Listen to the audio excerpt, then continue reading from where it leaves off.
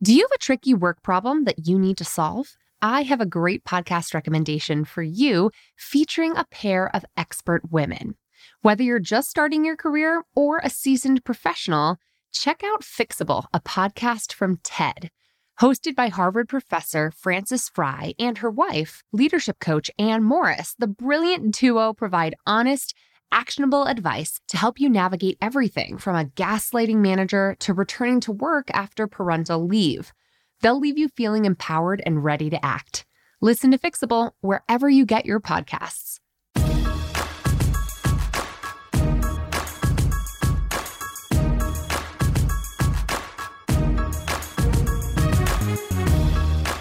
Hey, and welcome to the Bossed Up Podcast, episode 266.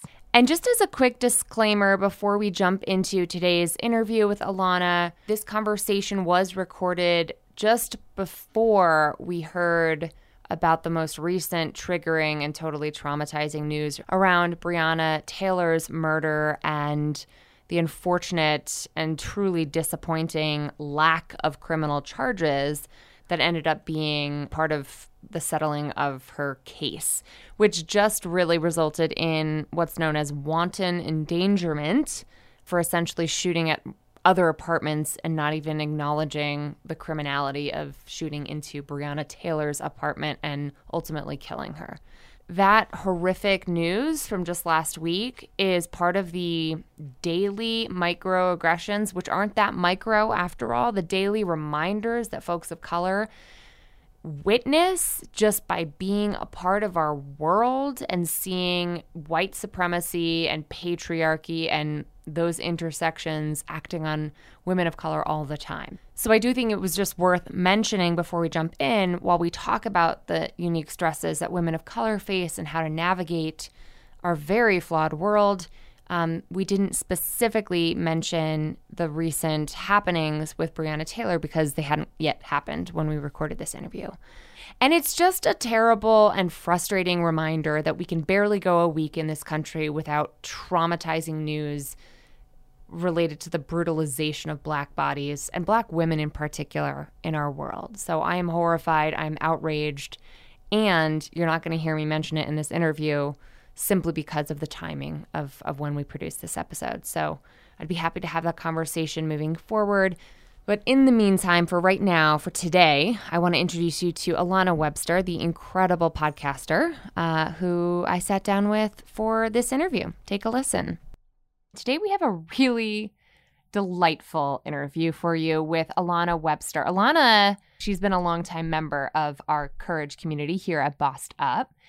And she and I have been swapping a few emails over the course of the past 6 months, primarily because she is a longtime Life Tracker Planner user, and I email those planner peeps at least once or twice a month about stuff related to goals and planning. And Ilana wrote me an email that made me think, you know what? I need to talk to this woman, and I need to talk to her on the podcast. She wrote this: I wanted to drop you a quick line to say thank you for giving me something to look forward to. I ordered my Life Tracker Planner for 2021. I squealed with excitement when I saw your email regarding pre-ordering them right into the ear of a nurse who was giving me my COVID test. And I'm already thinking positively and making plans for 2021. I realize that in this uncertain time, I cannot firmly hold on to those plans. They'll change. This I'm anticipating. But seeing your email regarding planners for 2021 made me realize that 2021 will come in the best or worst of times, so why not give myself something to look forward to? The first thing to look forward to is getting my new planner and filling it up with my goals for the year. This is my 3rd year with your planner. I thought no planner could beat the beautiful ones Kate Spade puts out every year, but I would feel truly directionless without it. Even though this year's been a wash, I have not stopped using my 2020 planner. Got to keep that goal attainment muscle strong, even when hope feels hard to find, but never lost. So thanks for giving me a morsel of excitement, though the nurse whose ear is still ringing from my excited scream probably doesn't feel the same. I hope your glass is constantly half full always, and your I did list continues to grow. Love, lights, and lots of champagne, Ilana. I think we ended up writing a few more emails back and forth to each other about what a great copywriter she is.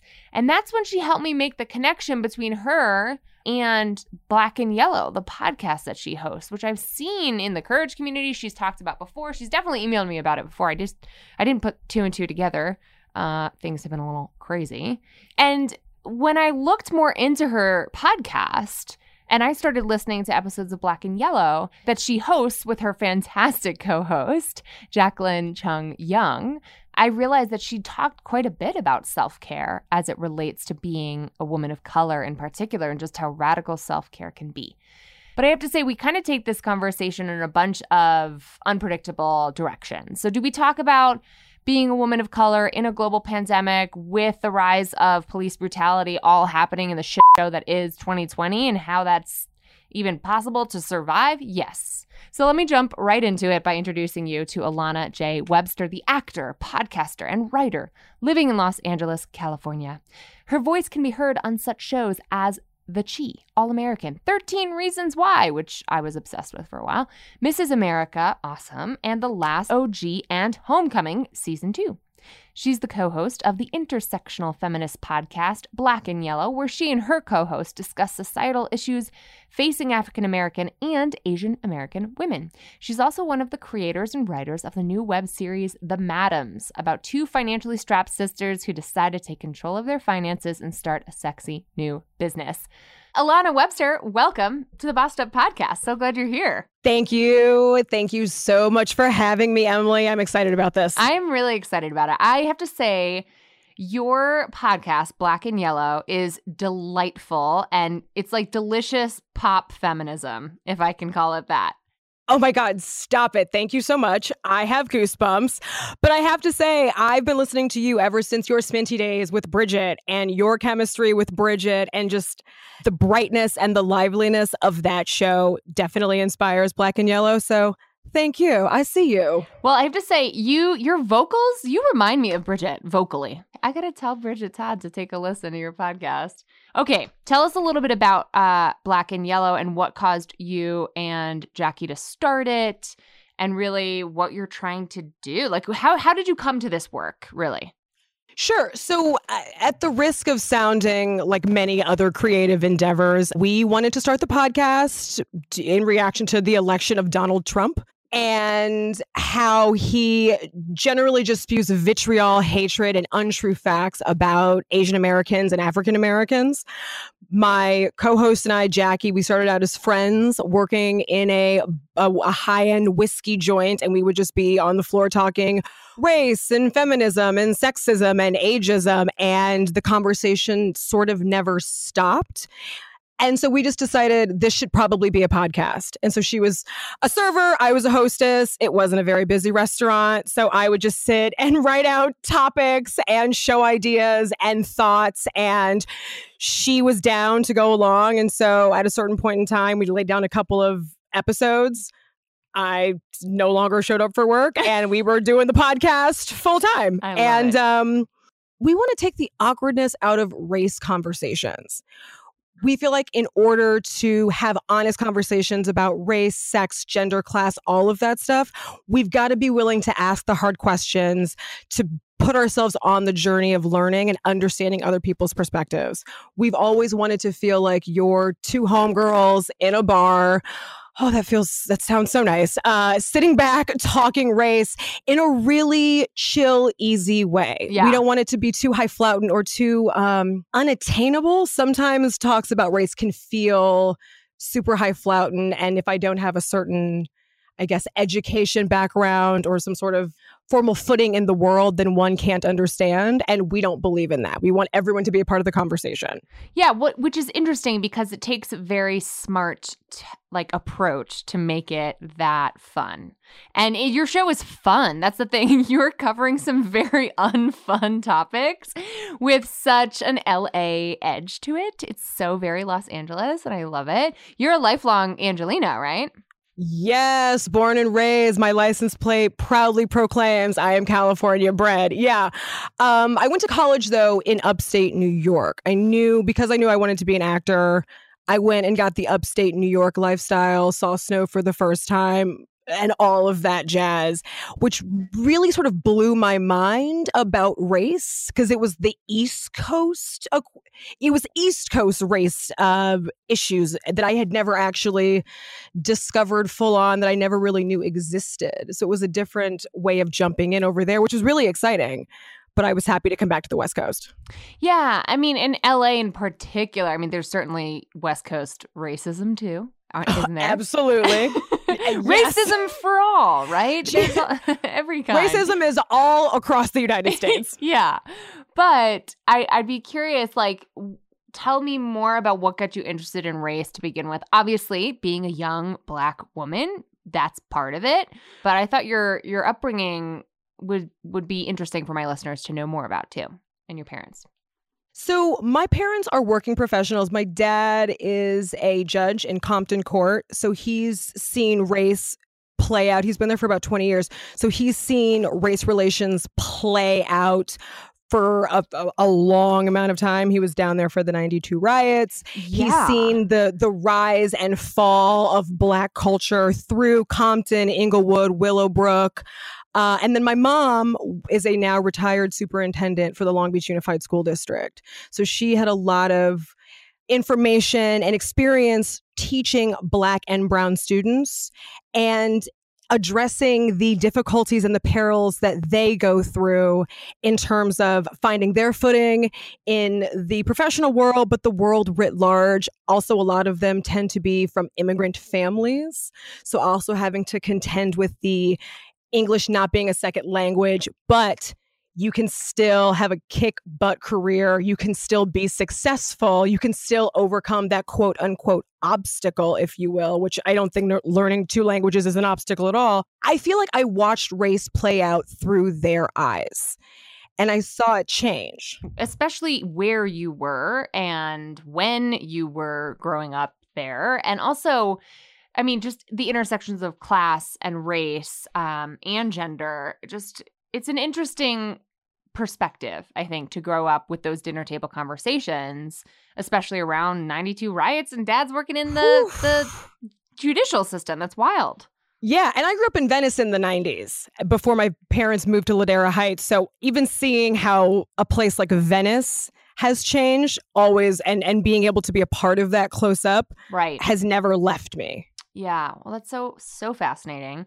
And I can tell by your delightful vocals that you are a voiceover actor today. Would you call yourself that? And you're in the LA scene, so you're doing all the things. It's amazing. Yes. Thank you. I want to ask you about the dark side of doing all the things. No pun intended. I know. Which is sort of where I think a lot of people find ourselves right now, very stressed out with the dumpster fire that is 2020. And now, not only do we have a global pandemic that is sweeping the world, that has become very political here in the US, but we also have, I feel like, almost a mainstreaming of the Black Lives Matter movement, maybe a crescendo when it comes to press coverage and attention being paid. And everyone, including white people who are newly paying attention to this, are pretty beleaguered by the news. But today we're not really focused on white folk stress. I want to focus on the burnout elements or the chronic stress that folks of color are dealing with right now. And is it even worth looking at it from that nuance? Because when we talk about burnout, which I do quite a bit, looking at how stress, like many things in this country, are not doled out equally, I think is a helpful lens to bring to this conversation. How are you feeling, first of all? How's 2020 treating you? How are you coping personally? So yes, I think it's important to talk about burnout with nuance and with context, because without those two things, we can't solve problems. But the reality is, being a young African-American woman, burnout is just a reality, and it feels like a state of regular being, not just for people in my generation, but all across the diaspora and across all ages. The reality is that burnout in terms of the Black culture is a thread that's part of the weave that makes up the fabric of our lives. We never really get over it, quote unquote, as much as we learn to live with it. I sort of personify burnout as like a ratchet cousin who's coming to a family gathering. It's like, oh, here he comes, burnout. And your mom's like, no, honey, be nice. He's your cousin. You love each other. Give him a hug. Don't say anything that skirts the line between nice and nasty. And inevitably, you sort of placate that person until there's a blow up and you have to sort of deal with it. And for a lot of African Americans, that looks like health problems that manifest itself into physical ailments, physical beings that then we have to go to the doctor to deal with. And that's scary in a time of the pandemic where there's a lot of pre-existing conditions in my culture. Going out to receive good medical care is, let's be real, it's a joke. Our medical system is not set up to provide African Americans with adequate medical care. So even that feels like taking a risk, and even that feels like taking your life into your own hands to some degree. Right. I mean, I don't even think people understand that fully. I want to make sure we do, because a lot of doctors get defensive and medical professionals get defensive. My mom works in labor and delivery, and I'm like, yes. Hey, Mom, Black women die at 3 to 4 times the rate that white women die during or shortly thereafter childbirth. What's up with that? Yeah. And her first instinct is, and granted, like, this is true for so many people, but is to get really defensive and say, no, we do a really good job. And so when we talk about public health, just simply creating trust between either Black women or Black communities with medical professionals, it's sort of like you can't just PR your way to improving that relationship when the facts are Black pain is ignored is more likely to be ignored by all kinds of medical professionals just from unconscious bias and how racism manifests in the healthcare industry. Or just the access to medical care. A lot of lower income African Americans live in food deserts and medical deserts where there's either no medical facility or hospital close, or it's an understaffed, understocked hospital that might not be able to serve the broader community at large because it might not have the specialized trained doctors, nurses, physicians, or just might not have the necessary tools.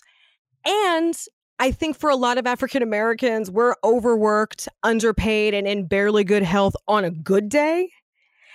And so the idea of then having to put ourselves through emotional labor and stress of having to figure out a healthcare provider that we cross our fingers and hope will treat us equally and will take our pain seriously, sometimes that decision feels like a challenge some of us just aren't willing to bear at this moment in time where the world is, as you said, a dumpster fire.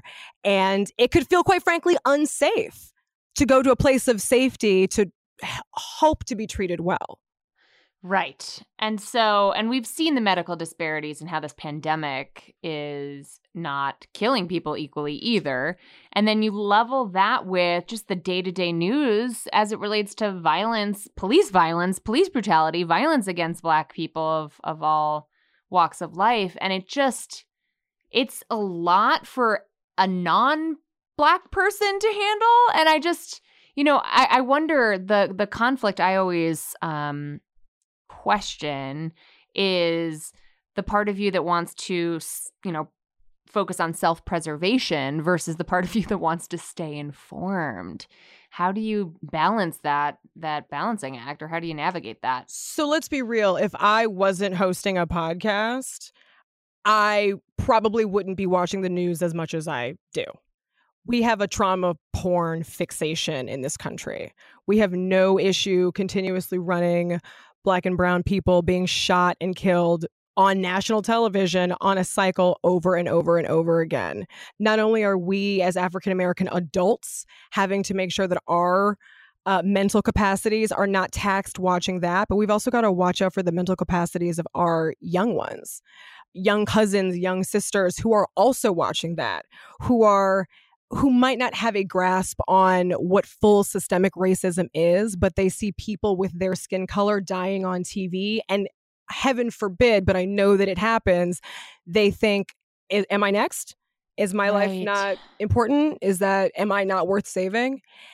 And So the answer to your question is, I feel like if I stop watching the news, then there's a part of me that has let them win, if that makes any sense. Like, no, I'm not going to stop watching the news. Yes, these are painful videos. This is a painful image. But me stopping watching means that you partially win, because that means that a part of my fire will go out. Right. And watching these videos keeps me ignited and it keeps me activated. So no, Yeah. I won't give up that fight. I won't do that for you. Mm-hmm. That's an interesting way of looking at it. I feel like there's also a very radical element to self-care, right?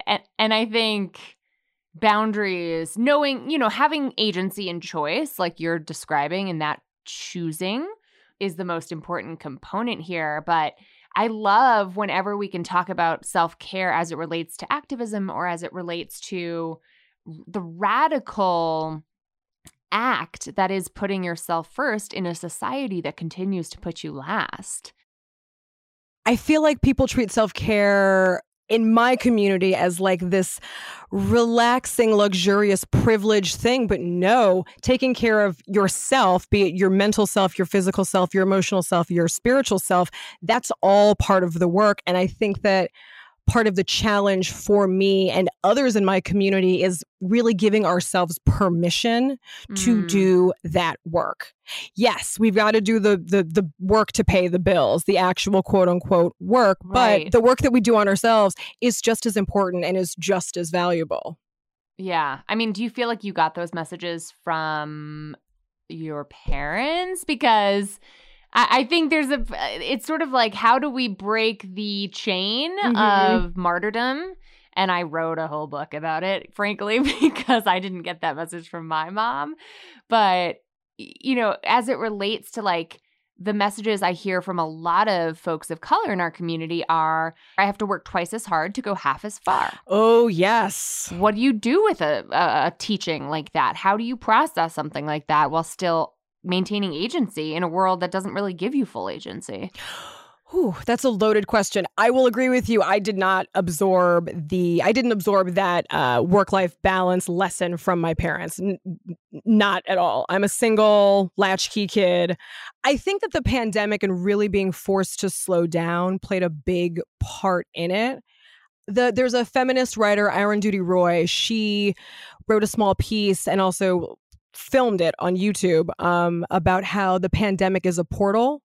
It's shedding who we used to be and walking through this portal into the person that we have the potential to and or want to become, should we really lean into the challenge of becoming that person. And there was something about watching that early on in the pandemic, which caused me to do a sort of life audit, if you will, to see exactly where the extra stuff I was doing that wasn't necessary was, if that makes any sense. Definitely. I feel like it's that concept of clearing the plate and just adding back onto the plate what you think is actually most important. Yes. And it's very rare that we are faced with inflection points in our lives when our plate just gets cleared completely, right? This was that moment for all of us collectively, right? Everyone's plate got cleared, and if you were lucky, you still have a job on that plate. Oh, but yes. even that wasn't there for a whole bunch of people, and we're left asking, well, who am I? What am I now? What is important enough to place back on that clean slate, so to speak? Now I'm thinking about a cheese board, but you know what I mean? I'm hungry. But it's like, like what is important enough that I want to bring this with me into the other side of the portal? I think that's a really good point. What has come up for you in that process? Like, what have you not picked back up and what have you taken with you? So you make a plate. You want a cheese board. You want like a lovely Yeah. charcuterie. Yes, I've looked at it bingo. more in cocktail form, just Nice. because it's hot, it's summertime. Like I want my 3 favorite liquors all mixed together and I want to hang out on my deck. And the 3 things that I've learned that I need through this process are laughter, movement, and nostalgia.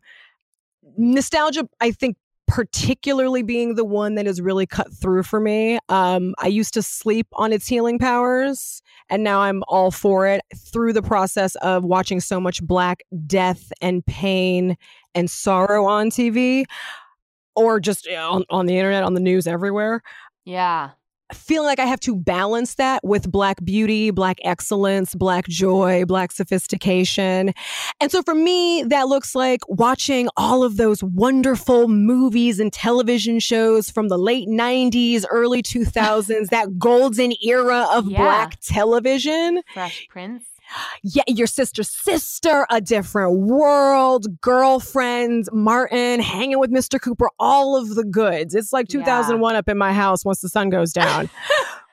But really feeling like in moments where it feels like the world is telling me, you're still 3/5 of a human. Yeah. I realize that you have quote unquote equal, you're equal and you're free, but you're not really equal. Your dark skin still holds you back. There's still systemic problems that prevent you from moving forward. You're still making 61 cents to your white male counterpart's dollar, sort of a thing.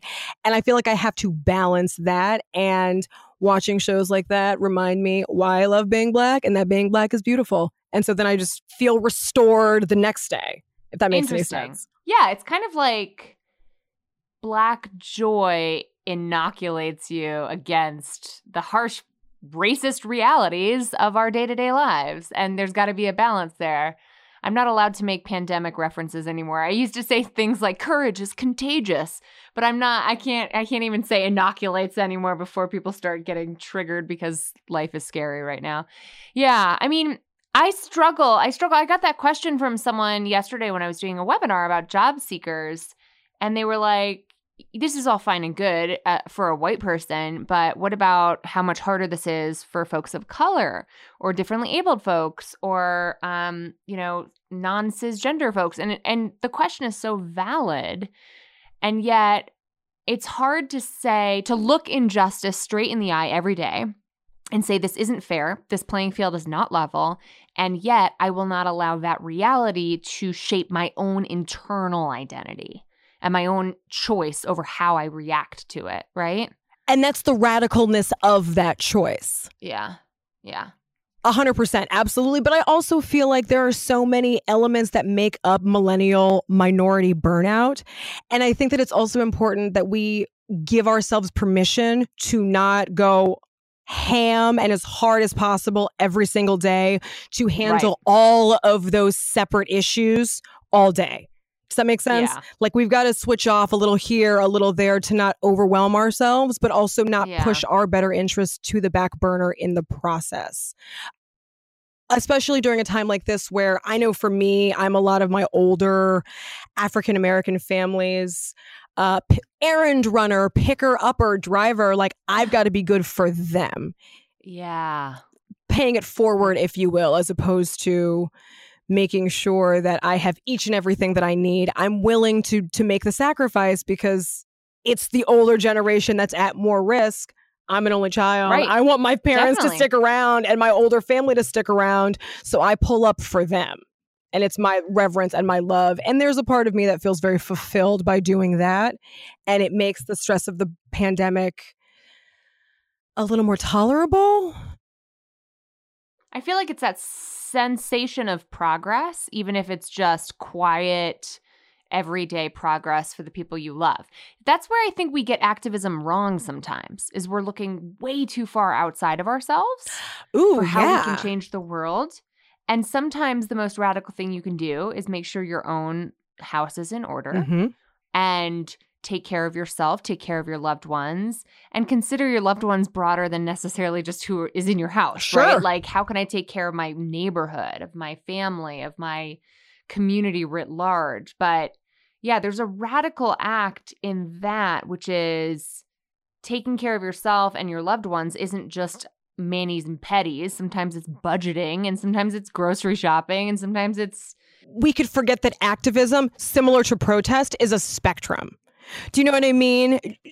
Right. You don't just have to be out with your picket screaming the chants to protest. You can also be at home working the phones, calling Congress people, calling your heads of your personal neighborhoods, your personal communities to see how you can do better. I know that for my fiance and I, we do voice work. So the idea of being out protesting every single day was not something that we could feasibly do in the pandemic and still be able to go to work the next day. But we could offer to bail out a protester or two as our way of being like, cool, we can't be out there screaming the chants every day, but God help you, you can, we see you, we're happy to pay your way out so you can go back out there and fight the good fight. I think that that's also super valid because your community is part of radical acts of love and compassion and change. Yeah. And I think that the challenge is for everyone listening to this is to make sure you're asking yourself, what are we doing? What can we safely do? What can we, I don't even want to say comfortably do, because it's okay to make yourself a little uncomfortable for fighting injustice. But are we still asking ourselves, what can we do in a way that's practical and sustainable? Like, that's the era we're in, whereby this is not news. This is not new. You know what I mean? Like, we have to sustain this activism, which for some folks is very new. But thankfully they showed up to the party, right? Like, we're happy to have you. Totally. Yeah. And so the question becomes, okay, what can I do? I podcasted about recurring donations as a way to almost set it and forget it, but really just set it and continue to show up and pull up in ways that are sustainable for you. But calling the members of Congress whose offices you'd be shocked to actually care about those phone calls is such a good reminder. What about racial battle fatigue? Have you come across this term before, of like the chronic stress of fighting the good fight, especially for communities of color? What are your thoughts on how to navigate that? I think I saw a turning point in being able to handle racial battle fatigue when I realized that my job is not to, my job as a podcaster, let me say, is not to do the emotional labor of convincing someone to believe that what I have to say about my community is true. I'm presenting you the facts. It's up to you to believe it. And I think doing this work, we, meaning my co-host and I, have come across people that are skeptical of the difficulties of African and Asian American individuals across the diaspora in the United States.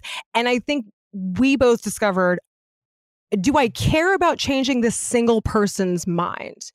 Is it worth it to sink all of my energy into changing this one person's mind when I could get on a podcast platform and change more than one person's mind, if that makes any sense?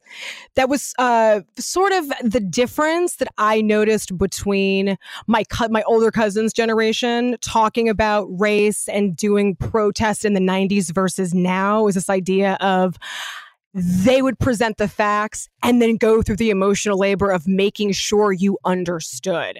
And my generation's like, here are the facts, believe it or don't. But whether you like it or not, this world is getting blacker, gayer, yellower, browner.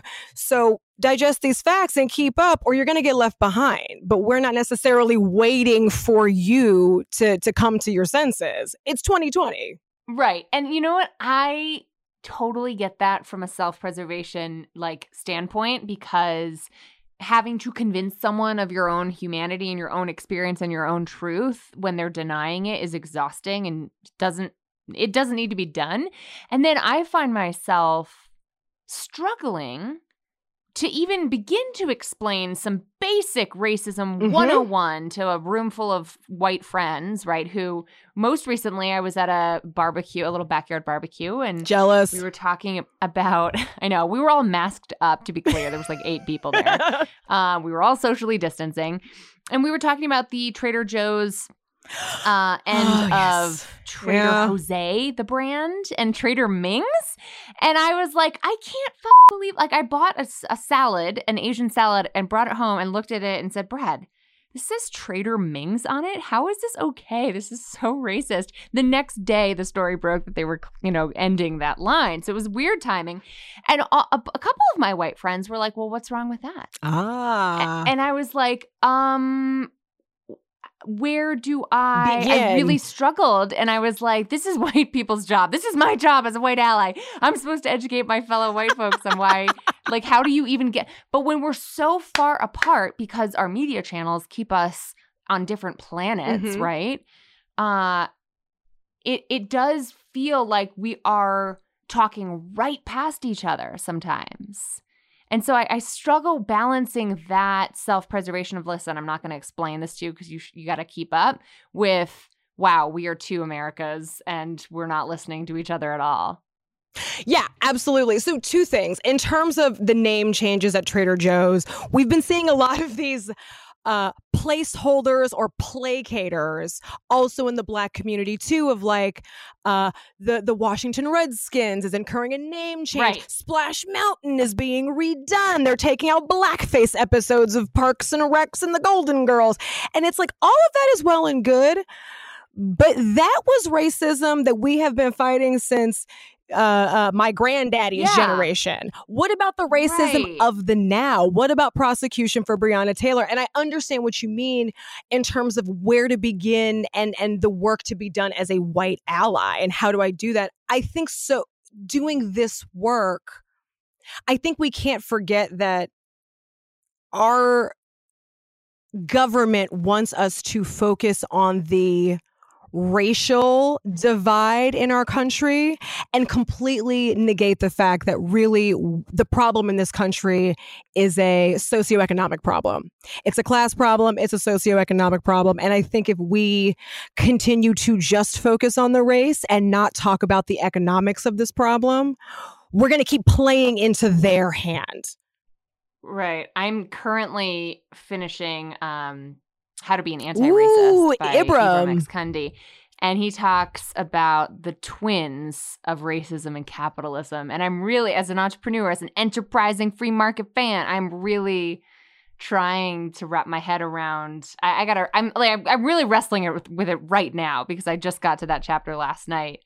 And there is so much truth to the fact that capitalism and racism are completely and have always been so interwoven that, you're right. Like the elites, whatever, however they look, the elites are trying to keep us all bickering amongst ourselves. So we're not paying attention to those who are running away. Yeah, those running away with like 97% of the nation's or the global wealth. Right? It's the numbers are staggering. It's wild. Have you read The Wretched of the Earth by Franz? No. His last name is escaping me, but it's all about how capitalism, imperialism, and race all intertwine. I highly recommend it. If you read that chapter in Dr. Kendi's book and you're like, hold on, I want to know more, I want to dig deeper, I will email you the name of that book, but it is a great read. And I feel like you would like it because it's on No Name, the rapper's book list, required book list. I feel like it's a good marriage of like hip hoppiness.